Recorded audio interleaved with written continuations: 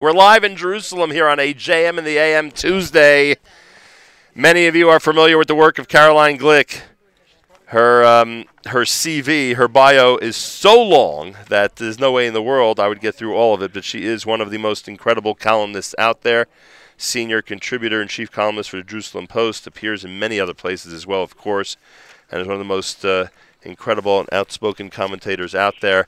Also, and I'm going to ask her about this, she founded, which I believe at the time was one of the most effective Hasbara programs around. That was Latma, the Hebrew language satirical media criticism website. Served as editor-in-chief of the site till it stopped operating in 2015. Caroline Glick, thank you so much for joining us at JM in the AM. It's great being on your program. I appreciate that. We're in Jerusalem, and we are having an amazing time, and I'm sure you would recommend to everybody listening, get to Jerusalem as soon as possible. Absolutely. There's no place like it on earth. You are such a prolific writer, incredible columnist. We have a packet that's handed out to everybody in our synagogue each and every Friday when people come into shul, and it's a packet of important articles of the week, and invariably, your weekly article in the Jerusalem Post is included each and every time. And trust me, that's quite a compliment. I appreciate it. It's really amazing. Tell me about the current situation here in Israel politically. Are we headed toward new elections or not? Well, it seems fairly likely because, the elections are scheduled for November, and we've sort of been in a lame duck kind of governmental situation for several months. And there are two issues that, due to Supreme Court decisions, have to be legislated in December. One revolves around the conversions law, and the other one revolves around the draft law. And when you're in an atmosphere of elections, nobody is interested in compromising because it'll make their constituents angry with them. So the chance of there being a compromise and elections being averted goes down with each passing day. So conversion. We're likely going to see. We'll likely see elections sometime between January and February, it seems. So as much as we comment in the United States about kicking the can down the road when it comes to certain items, when it comes to conversion and draft laws in this country, it's certainly an appropriate expression. They just keep delaying things so that they don't upset their own constituency. Yeah, in a way it makes sense. I mean, to try to force an issue by court decision is a little bit stupid. I mean, these are sociological issues more than anything else. So, it's one of those things that you can't say by judicial fiat, okay, now you have to determine the end point of a situation that has to do with very basic things about how people define themselves in the world. And it's just one more example of Supreme Court overreach in Israel and how it destabilizes Israeli politics and Israeli society as a whole. Does nation-state law go in that same category or not? Well, it depends whether the Supreme Court has the nerve to try to undermine law that has the same constitutional basis as the Supreme Court's own power, meaning the Supreme Court derives its power from basic law, the Supreme Court, and another basic law called, I don't know what it's called in English, it's Kvod Adam V'Chiruto, which means human rights and freedoms, more or less. And so their right to overturn laws or whatever has to do with basic laws that were passed by the Knesset that the Supreme Court attributed to them constitutional standing in Israel, which has no constitution.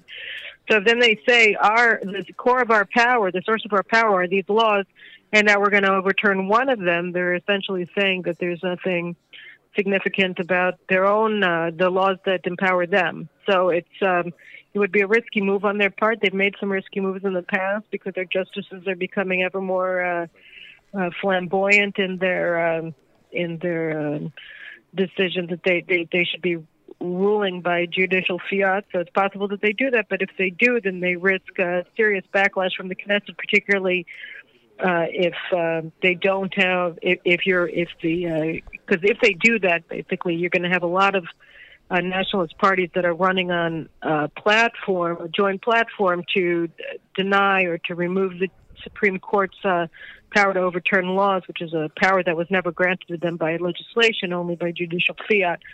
So if that happens, they could end up seeing their own power diminished, and it would be an interesting it would be an interesting move on their part. It would certainly bring Israel to a new level of crisis between the arms of government. Caroline Glick is with us. Speaking of law, can the Prime Minister and his wife survive the legal troubles they're in now? Yeah, I mean, I don't think that there's any question about that. Netanyahu, all of the polls show, is going to be reelected to form the next government. He leads all of his possible rivals by over 20 points. So there's really, no chance that he's going to be defeated.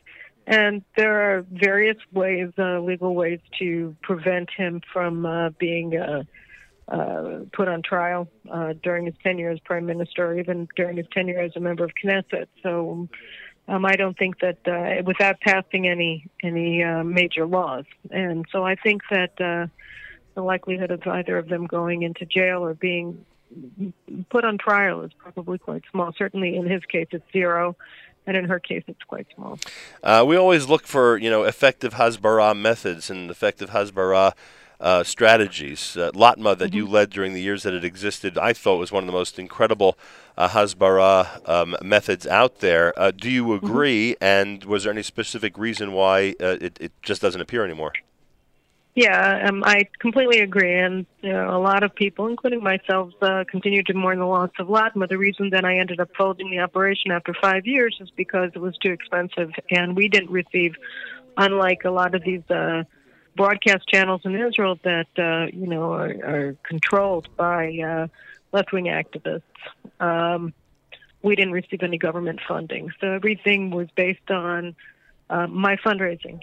And it's very difficult. And the fundraising I was doing in the United States, it's very difficult to maintain a program, no matter how effective it is, based on private donors with no end in sight. So it ended up becoming increasingly difficult to finance it. And so I finally, for financial reasons, had to end it, which is a shame. And there's been, particularly in the last year, some talk amongst us that maybe we should try to reinstate it in one form or another. And, depending on how things continue on in the future, we may not.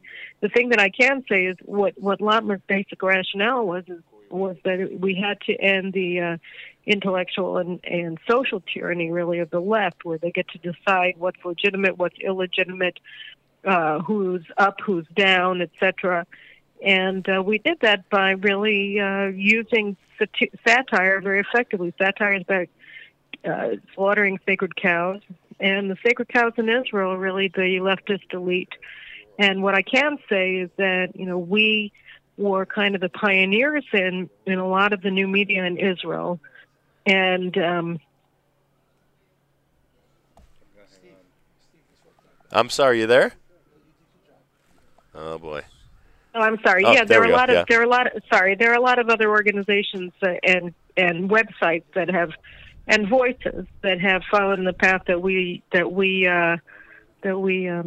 paved with Latma. So I think, it's not as though, I think that a lot of people realize the opportunities of changing the discourse in Israel through various means, and I think that the discourse has fundamentally changed, and I'd like to believe that Latma played a very key role at the outset in moving things forward. Yeah, I totally agree with you on that. Caroline Glick is with us. You always, rightfully, always point out the troubles that Israel is in, whether it's Iran, whether it's Syria, whether it's decisions, many oftentimes bad decisions made by leaders in Israel when it comes to the relationship with other countries, and certainly all that has to be disseminated to the public. On the other end of the spectrum, do you get a certain amount of satisfaction watching world leaders from around the world, from everywhere, from Europe, from Asia, etc., coming to Israel and gravitating toward Israel and its technology, and having Israel and coming to Israel to have Israel fill its needs when it comes to different problems they're having, whether it's with water or their environment and other things? How do you view the significance of that happening for this very small country? Well, I think, 70 years of Israel's existence have really seen the transformation not only of the land of Israel and the state of Israel, but also the Jewish people. The Jewish people, with the center of the Jewish people moving from the diaspora to the land of Israel. And you see, we came together as an ingathering of exiles. We've been living in separate communities, isolated from one another for nearly 2,000 years. And you see the sort of synthesis of all of this rich tapestry of Jewish culture from all over the world coming together and forming the most vibrant society on earth.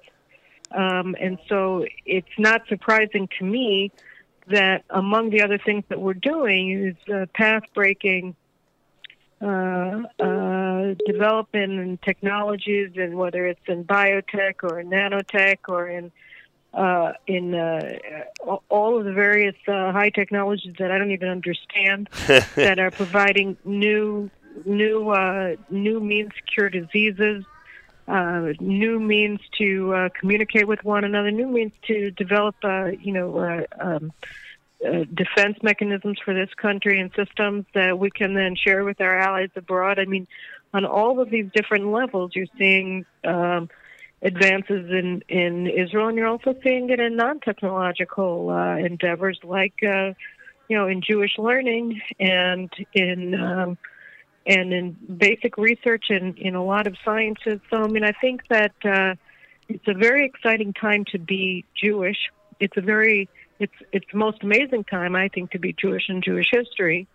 And that's why, to go back to the beginning of our interview when you said, don't you think people should come to Jerusalem? I mean, I don't even think there's any question that the only place that really is worth visiting at this point is Israel, particularly for Jews. I mean, it's just the most amazing thing. It's a total miracle. I made Aliyah in 1991, and the transformation of Israel since I made Aliyah has been on every level and extraordinary. So I think that, absolutely people should be coming here. Can't thank you enough for joining us. I'm curious, did anything about the Kavanaugh hearing surprise you from the United States? I find it so disheartening to see where the United States is right now as a society, and by the way, where Europe is, and by the way, where the Israeli left is. I mean, you're seeing a meanness, a bitterness, a hatred that just coming out in so many different ways from the political left. It's becoming more and more radicalized, more and more anti-Semitic, more and more anti-American, anti-capitalist, anti-individualism, anti-individual rights. And, all of this ugliness and meanness and all of this sort of embrace of totalitarian ideologies at the expense of liberal democracy were brought to the fore in such a profound way with the Kavanaugh hearings, with the entire confirmation process, and, of course, in the last week with all of the outrageous rape allegations, which were unsubstantiated in any way, including, by the way, Blasey Ford's. So I think, again, this is going back to Israel and why people should want to come here, why people should want to make Aliyah. I mean, I think that we saw a very bizarre merging of the anti-Semitism of the left with the anti-Americanism, anti-constitutionalism of the left, with Linda Sarsour, an outspoken anti-Semite and Israel hater, anti-Jewish, a woman who's rising in massively being empowered by the Democrats, leading the charge against Kavanaugh. And this is a woman who supports female genital mutilation in the name of Islam. She's a misogynist on every level, and yet she's being upheld as a feminist, and she's using her position as a phony feminist to popularize and spread and propagate anti-Semitism on the American left, and she's doing it uninhibited and without any obstacles being put into her place by people who are supposed to be responsible adults. Indeed, the thing that she's been shown on television the most doing is introducing what she called our woman on the inside, who's working for us on the inside, New York Senator Kristen Gillibrand. I mean, this is a woman who was elected, by among other people, a large majority of the Jews of New York State.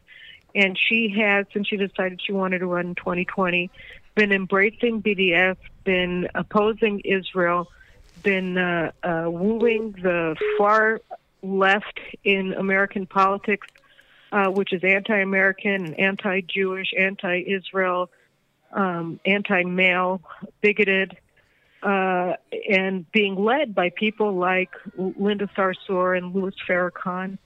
And I think all of this came to a fore in the Kavanaugh hearings, and it's something that American Jews should be fighting, not just sort of yawning at. It's a disaster. Totally agree with you. It's a real source for worry about the future of America. I mean, the fact that Kavanaugh, 48 Democratic senators voted against him based on completely unsubstantiated and uncorroborated allegations regarding an incident that may or may not have occurred 36 years ago, is frightening. The information and the education you give us is priceless. Continued strength to you. God bless you, and thank you so much for joining us. Thanks, and enjoy the rest of your stay in Israel. What's going on? A total agreement. Thank you so much. The great Caroline Glick here at JM in the AM.